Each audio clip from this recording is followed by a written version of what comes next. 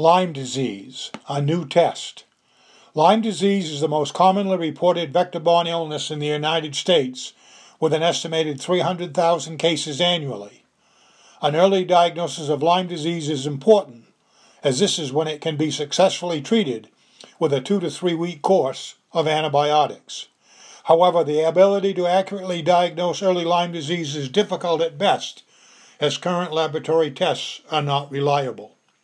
Recently, a team of researchers, led by Professor John Belisle from Colorado State University's Department of Microbiology, Immunology, and Pathology, have developed a more accurate way to diagnose early Lyme disease.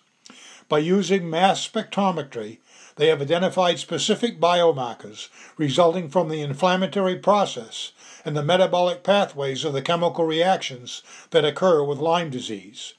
They examined the various metabolites, like sugars, peptides, amino acids, and lipids, concluding that each disease has its own specific metabolic profile, i.e., like looking at a fingerprint.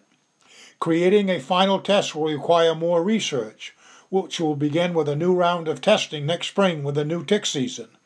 Early diagnosis is not only the only function of this test, and it is hoped that by tracking the biomarkers of cellular metabolism, and if they return to normal after a successful diagnosis and treatment, does this mean the disease has been cured?